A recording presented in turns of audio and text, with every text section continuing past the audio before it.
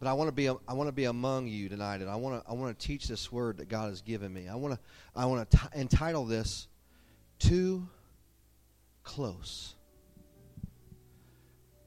You're probably wondering, well, what in the world is he going to talk about? Too close. Open your Bibles to Joshua chapter 9, and we're going to read the entire chapter here in just a few moments. We're going to lay the foundation, and I want to show you something tonight that's extremely important in our Christian walk. When I say too close, what I'm meaning is oftentimes we as Christians, we get too close or too friendly with the enemy. Now listen to me carefully. The Bible says that the devil is out to steal, to kill, and to destroy you. And let me tell you something. He is going to use every single avenue that he has available to him.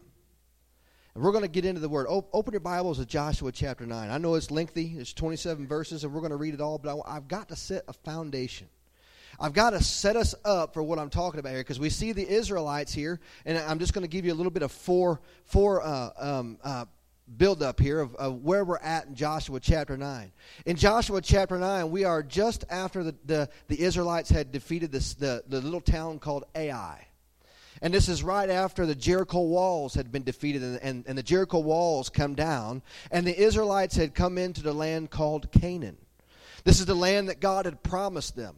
And then we come into Joshua chapter 9, and I want to read this because this is really going to set us up for what happened in Joshua chapter 9 with the Gibeonites. Now, there are several different groups of people here that draw themselves together and call themselves the Gibeonites here, and they do something extremely extraordinary with the Israelites to make sure that they will stay alive. So let's read this. Chapter 9 says, "And it came to pass when all the kings who were on this side of the Jordan, in the hills and in the lowland, and all the coasts of the great sea toward Lebanon, the Hittite, the Amorite, the Canaanite, the Perizzite, the Hivite, and the Jebusite heard about it, that they gathered together to fight with Joshua and Israel with one accord. But when the inhabitants of Gibeon heard what Joshua had done to Jericho and Ai, they worked craftily and went and pretended to be ambassadors, and they took old sacks on their donkeys, old wineskins torn and mended, old and patched sandals on their feet, and old garments on themselves. And all the bread of their provision was dry and moldy. And they went to Joshua at the camp of Gilgal and said to him, to the men of Israel, 'We have come from a far country, now therefore make a covenant with us.' Then the men of Israel said to the Hivites, 'Perhaps you dwell among us, so how can we make a covenant with you?' But they said to Joshua, 'We are your servants.' And Joshua said to them, 'Who are you, and where do you come from?' So they said to him, 'From a very far country your servants have come, because of the name of the Lord your God, for we have heard of his fame and all that he did in Egypt, and all that he did to the two kings of the Amorites who were beyond the Jordan, to Sihon, king of Heshbon, and Og, king of Bashan, who was at Ashtaroth. Therefore our elders and the inhabitants of our country spoke to us, saying, Take provisions with you for the journey, and go to meet them, and say to them, We are your servants. Now therefore make a covenant with us. This bread of ours we took hot for our provision, but our houses on the day we departed to come to you. But now look, it is dry and moldy. And these wineskins which were filled with new, and see, they are torn, and these are our garments, and our sandals have become old, and because of the very long journey. Then the men of Israel took some of their provisions, but they did not ask counsel of the Lord. So Joshua made peace with them, and made a covenant with them to let them live, and the rulers of the congregation swore to them. And it happened at the end of 3 days, after they had made a covenant with them, that they heard that they were their neighbors who dwelt near them. Then the children of Israel journeyed and came to their cities on the 3rd day. Now their cities were Gibeon, Shephirah, Beeroth, and Kirjath-jearim. But the children of Israel did not attack them, because the rulers of the congregation had sworn to them by the Lord God of Israel, and all the congregation complained against the rulers. Then all the rulers said to all the congregation, We have sworn to them by the Lord God of Israel. Now therefore we may not touch them. This we will do to them, we will let them live. lest wrath be upon us because of the oath which we swore to them. And the rulers said to them, Let them live, but let them be woodcutters and water carriers for all the congregation, as the rulers had promised them. Then Joshua called for them, and he spoke to them, saying, Why have you deceived us, saying, We are very far from you, when you dwell near us? Now, therefore, you are cursed, and none of you shall be freed from being slaves, woodcutters and water carriers for the house of my God. So they answered Joshua and said, Because your servants were clearly told that the Lord your God commanded his servant Moses and the inhabitants of the land from before you, therefore you are very much afraid for our lives because of you, and have done this thing. And now here we are in your hands. Do with us as it seems good and right to do to us. So he did to them, and delivered them out of the hand of the children of Israel, so that they did not kill them. And that day Joshua made them woodcutters and water carriers for the congregation and for the altar of the Lord in the place which he would choose, even to this day. Dear Heavenly Father, we come before you right now, God, and I pray, Lord, that as we begin to open up the Word of God, as we begin to understand what you would have us to hear your word say tonight, God, that you would bless the word. I pray, God, that you would anoint the word, Lord, for it's not my word, God, but it is yours. And Father, I just pray right now that the word would go forth and sit on good ear, on good fertile ground. And God, we just pray these blessings in your name. Jesus, we pray. Amen and amen. Listen, observers have noted that certain kinds of ants have a passion for the sweet granular substance given off by the caterpillar of a large blue butterfly. There's a large blue butterfly that secretes a granular substance that these ants absolutely love. They can become so addicted to it that they even seek out the supplier. They seek out this caterpillar, and they carry him to their nest with delight. But they unwittingly bring home an enemy in disguise. For the caterpillar gorges himself exclusively on ant larvae. Usually such a threat for a colony would be repelled with great vigor. But the adults enjoy the tasty secretions of the guest, so much that they are oblivious to the fact that their young are being devoured in the process. Now I want you to understand something today. That we as Christians often get this same desired way. Oftentimes we lust after the things of the enemy, so to the fact that we actually carry it into our households. When we don't even realize that what the enemy is actually doing is doing what he said in the Word, and he is devouring the very thing that we have tried to set before us. You see, oftentimes we Christians wonder what in the world is going on in our lives. Why in the world we're facing heartache and trouble and trial. I want to tell you something. A lot of times it's because we have become too close to the enemy. We've allowed the enemy to become friends with us. We've allowed the enemies just to be like the Gibeonites there, and we have allowed them to get us to a point where we say, everything is okay. We're going to have a covenant with you. Now, this is a very, very troubling place to be. Can you turn those lights down, just dim them just a little bit? This is a very troubling place to be. Because you see, sometimes we have no idea that we're even there.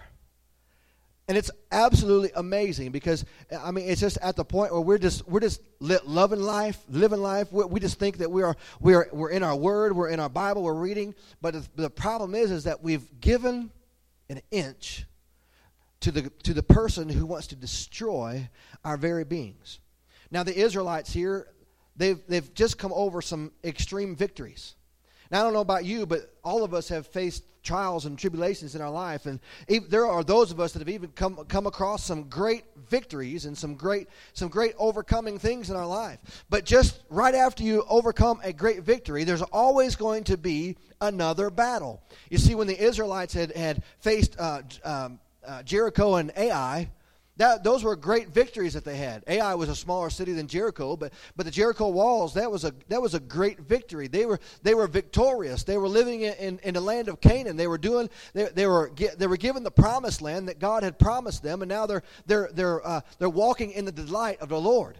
And all of a sudden, they become blinded by what's going on around them, and they're getting ready to move forward into other cities that they were going to go to and to overcome those cities in the land of Canaan. So when they did that, there was something special that happened here. You see, these were impressive victories.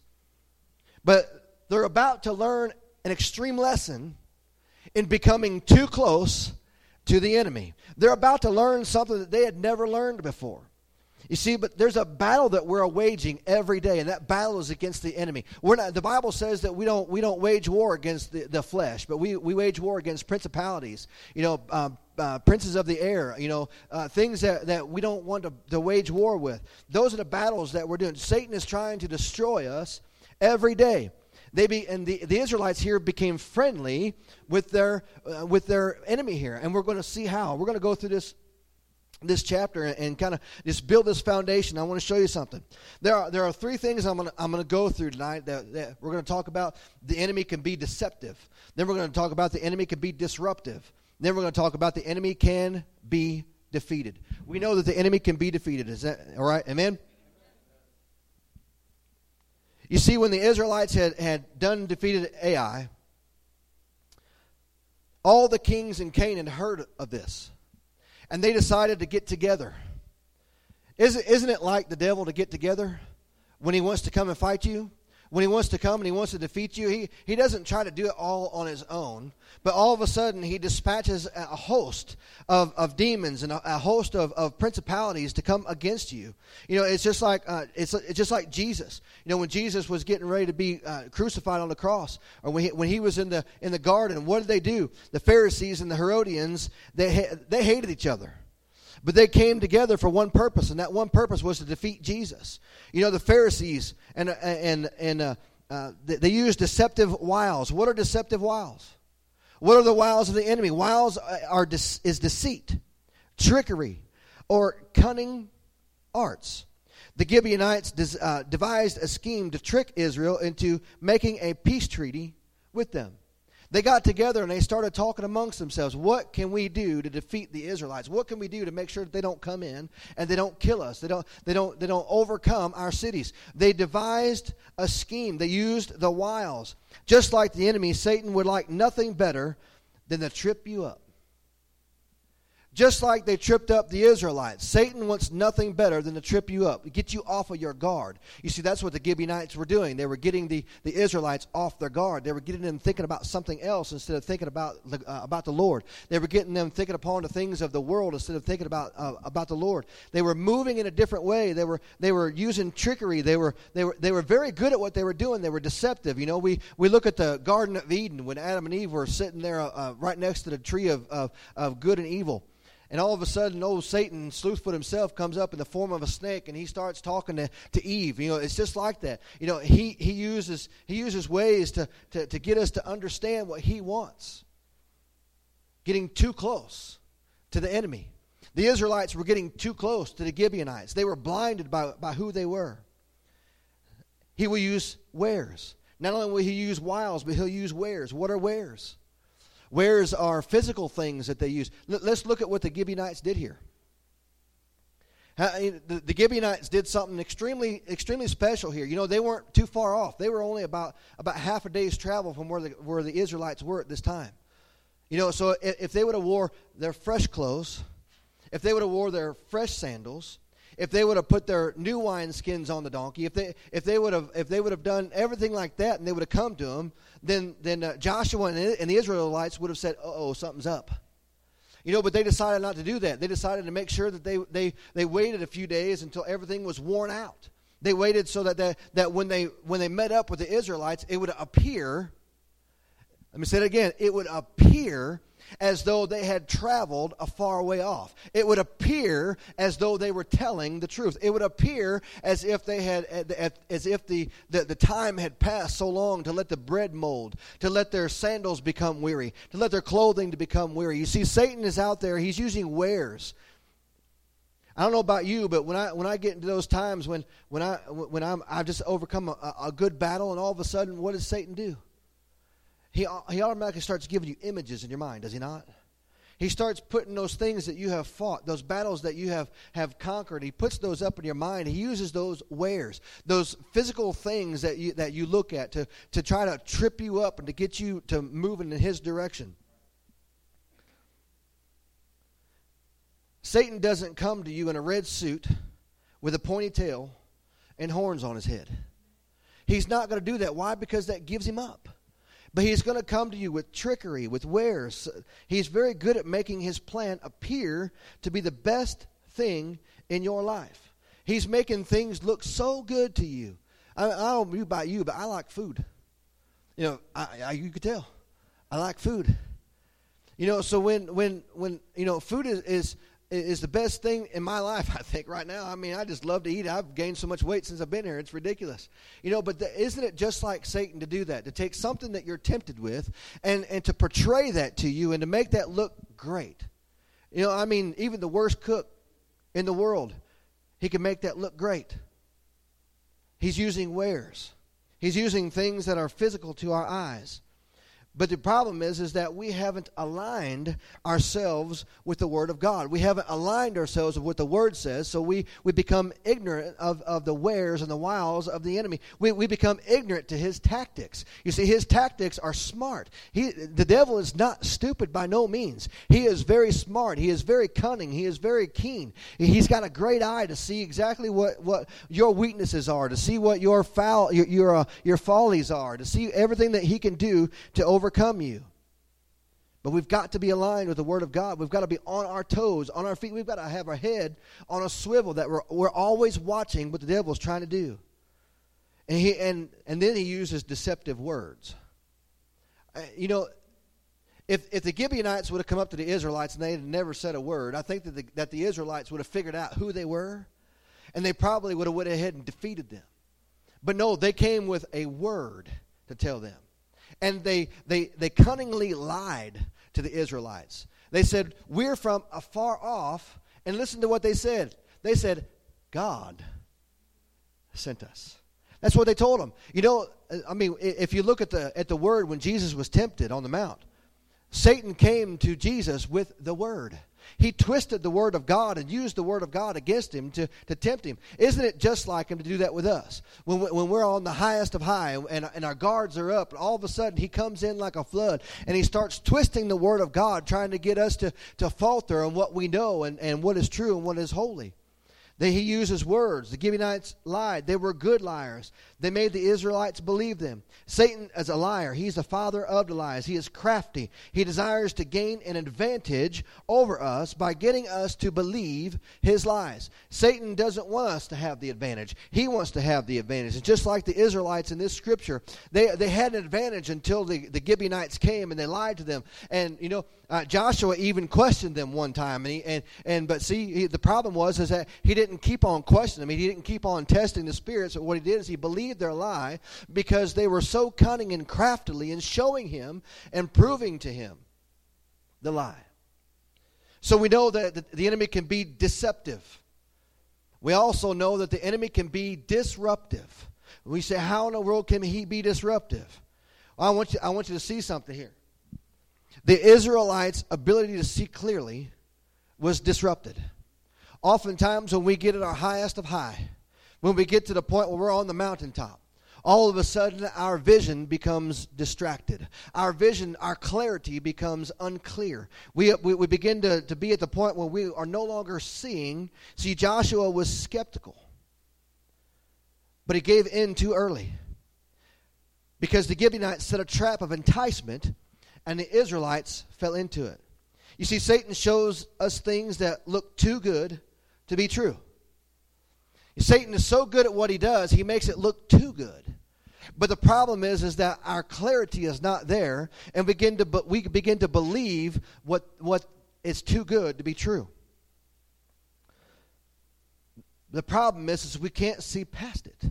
We can't see past what Satan is trying to do. We can't see past the wiles and the wares of the enemy. We can't see past them because we've just been what's the word I want to use?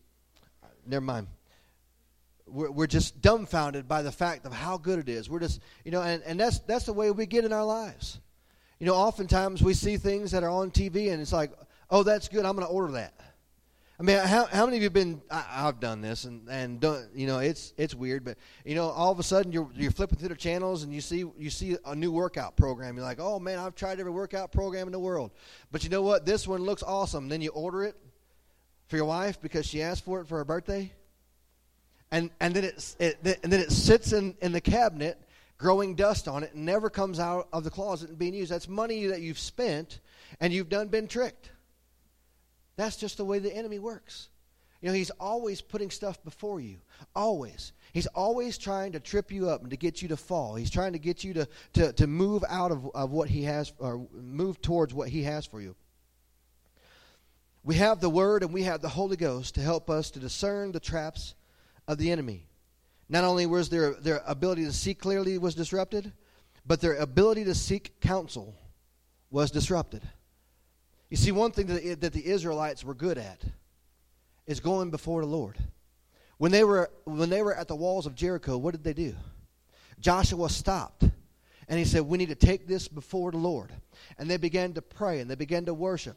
And then Joshua began to receive a word from the Lord. But when the Gibeonites came to them and they began to do this thing, the Israelites decided, we're not going to go before the Lord this time because it looks so good. How can they be wrong? Their clothes are ratty, their sandals are ratty, everything they've done is ratty. So why should we even go before the Lord? It looks too good. It looks great. They are who they say they are. The problem is that our eyes become blinded to that. And we no longer can go to the Lord because everything looks so good. You know, when we're out there fighting the enemy and he puts, temptations in front of us, it's too good to be true. So we forget to go before the Lord. You know, when we need a new car and because our old car is broken down and it's going to cost us to get it fixed. And instead of just spending the money to get it fixed, we go to the dealership and we find a brand new car. We pay for that car. And all of a sudden we find ourselves further in debt than what we were, and it's not something that we really needed. It's not something that God really had for us. It wasn't really the plan of God. You see, everything that God has is a plan and a will for us. And when we get to this point when we neglect to talk to Him about it, then we begin to step out of the will of God. And we begin to step out of the will of God, then the enemy begins to take over. The enemy begins to come in like a flood, and he says, I got you now. So now he's going to keep on going. It's going to become a steamroller, and he's going to keep on moving and keep on working, and next thing you know, you've got 10 items sitting in your driveway that you have no money to pay for. I'll be honest with you, I've been there. I'm an impulsive buyer. I know what it means. You can ask my wife. She says sometimes I should be a dealership because I trade cars probably more than I trade anything else. But that's the way the enemy works. As he gets us off track of praying about things, of getting before the Lord and talking to the Lord. How often do we see good things and just go for it without seeking God's counsel? We have to seek God's counsel. That is one of the quickest ways to be deceived, is to forget about the Lord and just make decisions on our own. And this doesn't just go for things, but this also goes for ministry. And it also goes for our callings. You see, because sometimes doors open, and just because a door is open doesn't mean necessarily that we should walk through that door. But sometimes we need to do exactly what we were singing about a while ago, and we need to wait upon the Lord. We need to wait for His counsel. We need to wait for Him to tell us what to do. We need to wait for Him to show up on the scene and begin to speak to us. I could have done so many different things in ministry. We could have been youth pastors in several different places. There were so many doors that opened up in the past, and we decided not to walk through those doors. And even when this door opened up, Christian and I, we didn't just say, okay, we'll go. We told the overseer that we were going to pray about it, and I went home and I talked to her about it. We began to pray about it. Now, the Lord didn't take very long. We didn't have to wait long, and He spoke to us. But I'm telling you, I didn't just do this thing. I didn't just say, yes, we'll go, without the counsel of the Lord. I believe that if I had done that without the counsel of the Lord, that things would have gone just a little bit differently, and it wouldn't be the way it is right now. I don't think that everything would have worked correctly in the plan of God if we hadn't had His counsel.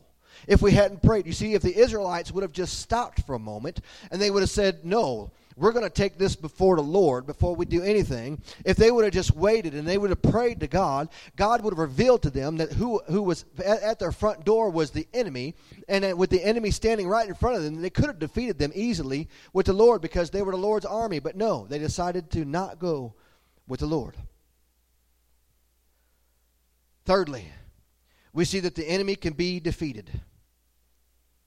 How many of you have ever been through a battle and defeated the enemy with the help of the Lord? The enemy can be defeated.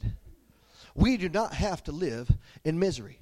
Far too long, the church has said we want to live in misery. We just want to allow the enemy to just keep on defeating us and defeating us and defeating us. But you know what happens when we allow the enemy to keep on going and to keep on going?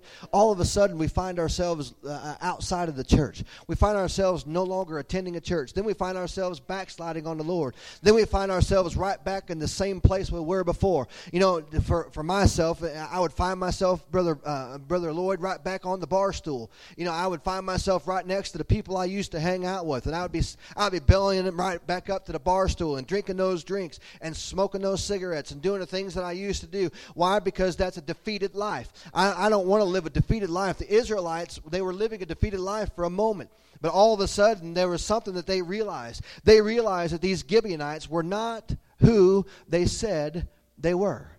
It says that 3 days later, they realized who they were and that they were actually their neighbors in the Gibeonites.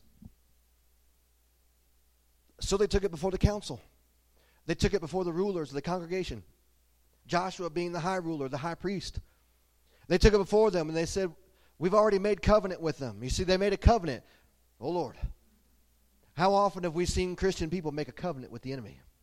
How often have we seen people without even knowing it? You see, when I read the story about the ants and the butterfly, the ants they have made a covenant with that butterfly because they brought the butterfly in, or the caterpillar of the butterfly, into their realm. I want to talk a little bit here just for a moment. There are things that are in your home that you've allowed by making covenant with the enemy. I'm going to dwell here for just a minute because I feel the Holy Spirit. There are some of us in this room, and I'm not saying some of you, I'm saying some of us, because me included. We need to take inventory of what is going on in our homes. We need to take inventory of what is going into our ears and into our eyeballs by our television and our radio. We need to take an inventory of what we're putting into our heart and putting into our soul. Why are you saying this, Pastor? Because I believe that everything that we do makes a covenant with something. If we're listening to worship music and watching things on television that edify God, then we are continuing to make that covenant with God daily. But if we're putting things in our minds, we're putting things in our ears and putting things in our lives that aren't of God, I'm going to tell you right now, if you're watching, I may step on some toes right here, but I'm going to be a pastor. If you're watching movies on television that are demonic, you are going to bring demonic forces into your house. You are making a covenant with the enemy. If you are listening to music that is not edifying to God, if you're listening to music that's talking about sex and talking about drugs and talking about alcohol, you are making a covenant with the enemy, and you are allowing the enemy, just like the Israelites did, the ants do. They allow the butterfly to come into the caterpillar to come in. You are doing the same thing. You are allowing yourself to be in covenant with the enemy. But I want you to know something, that when you get rid of the covenant with the enemy and you begin to trust in the Lord, you begin to obey the Lord and make a covenant with Him,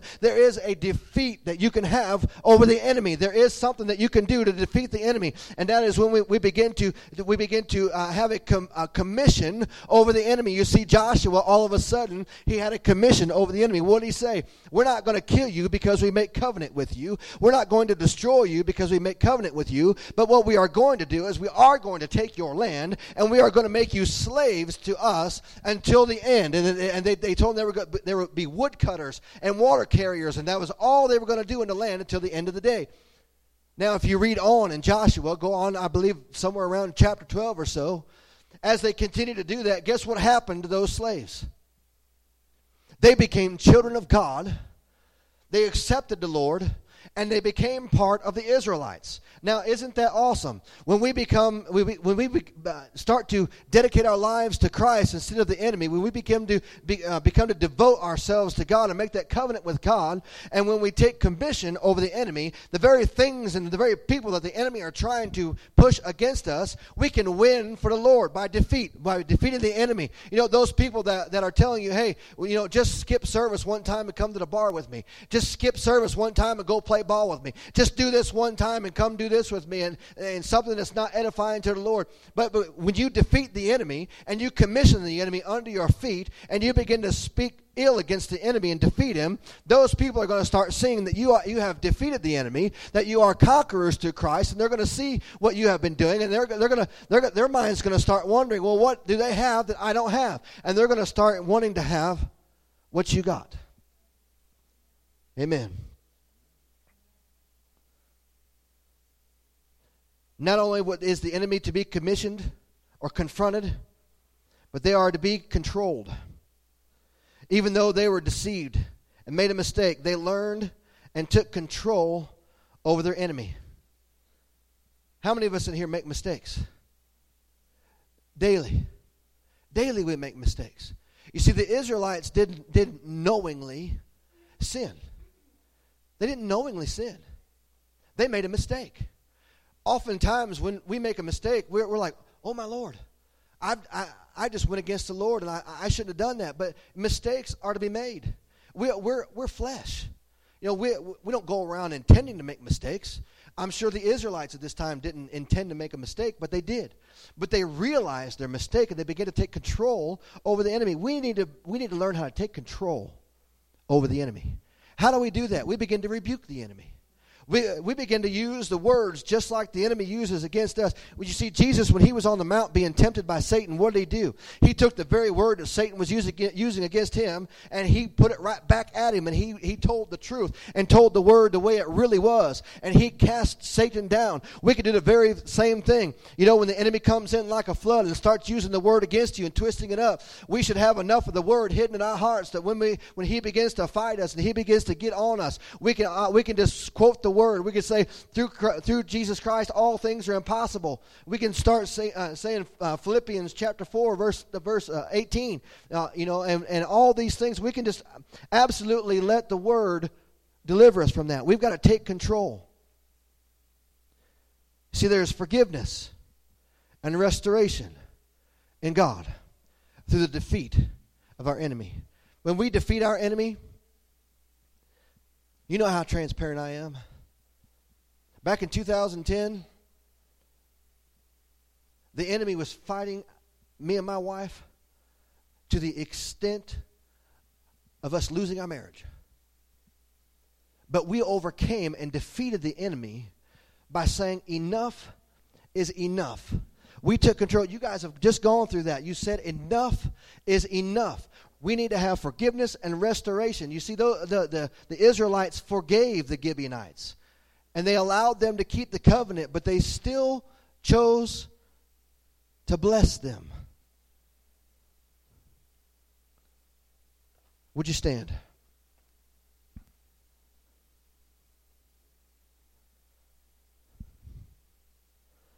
Somebody go ahead and come to the piano and just play something.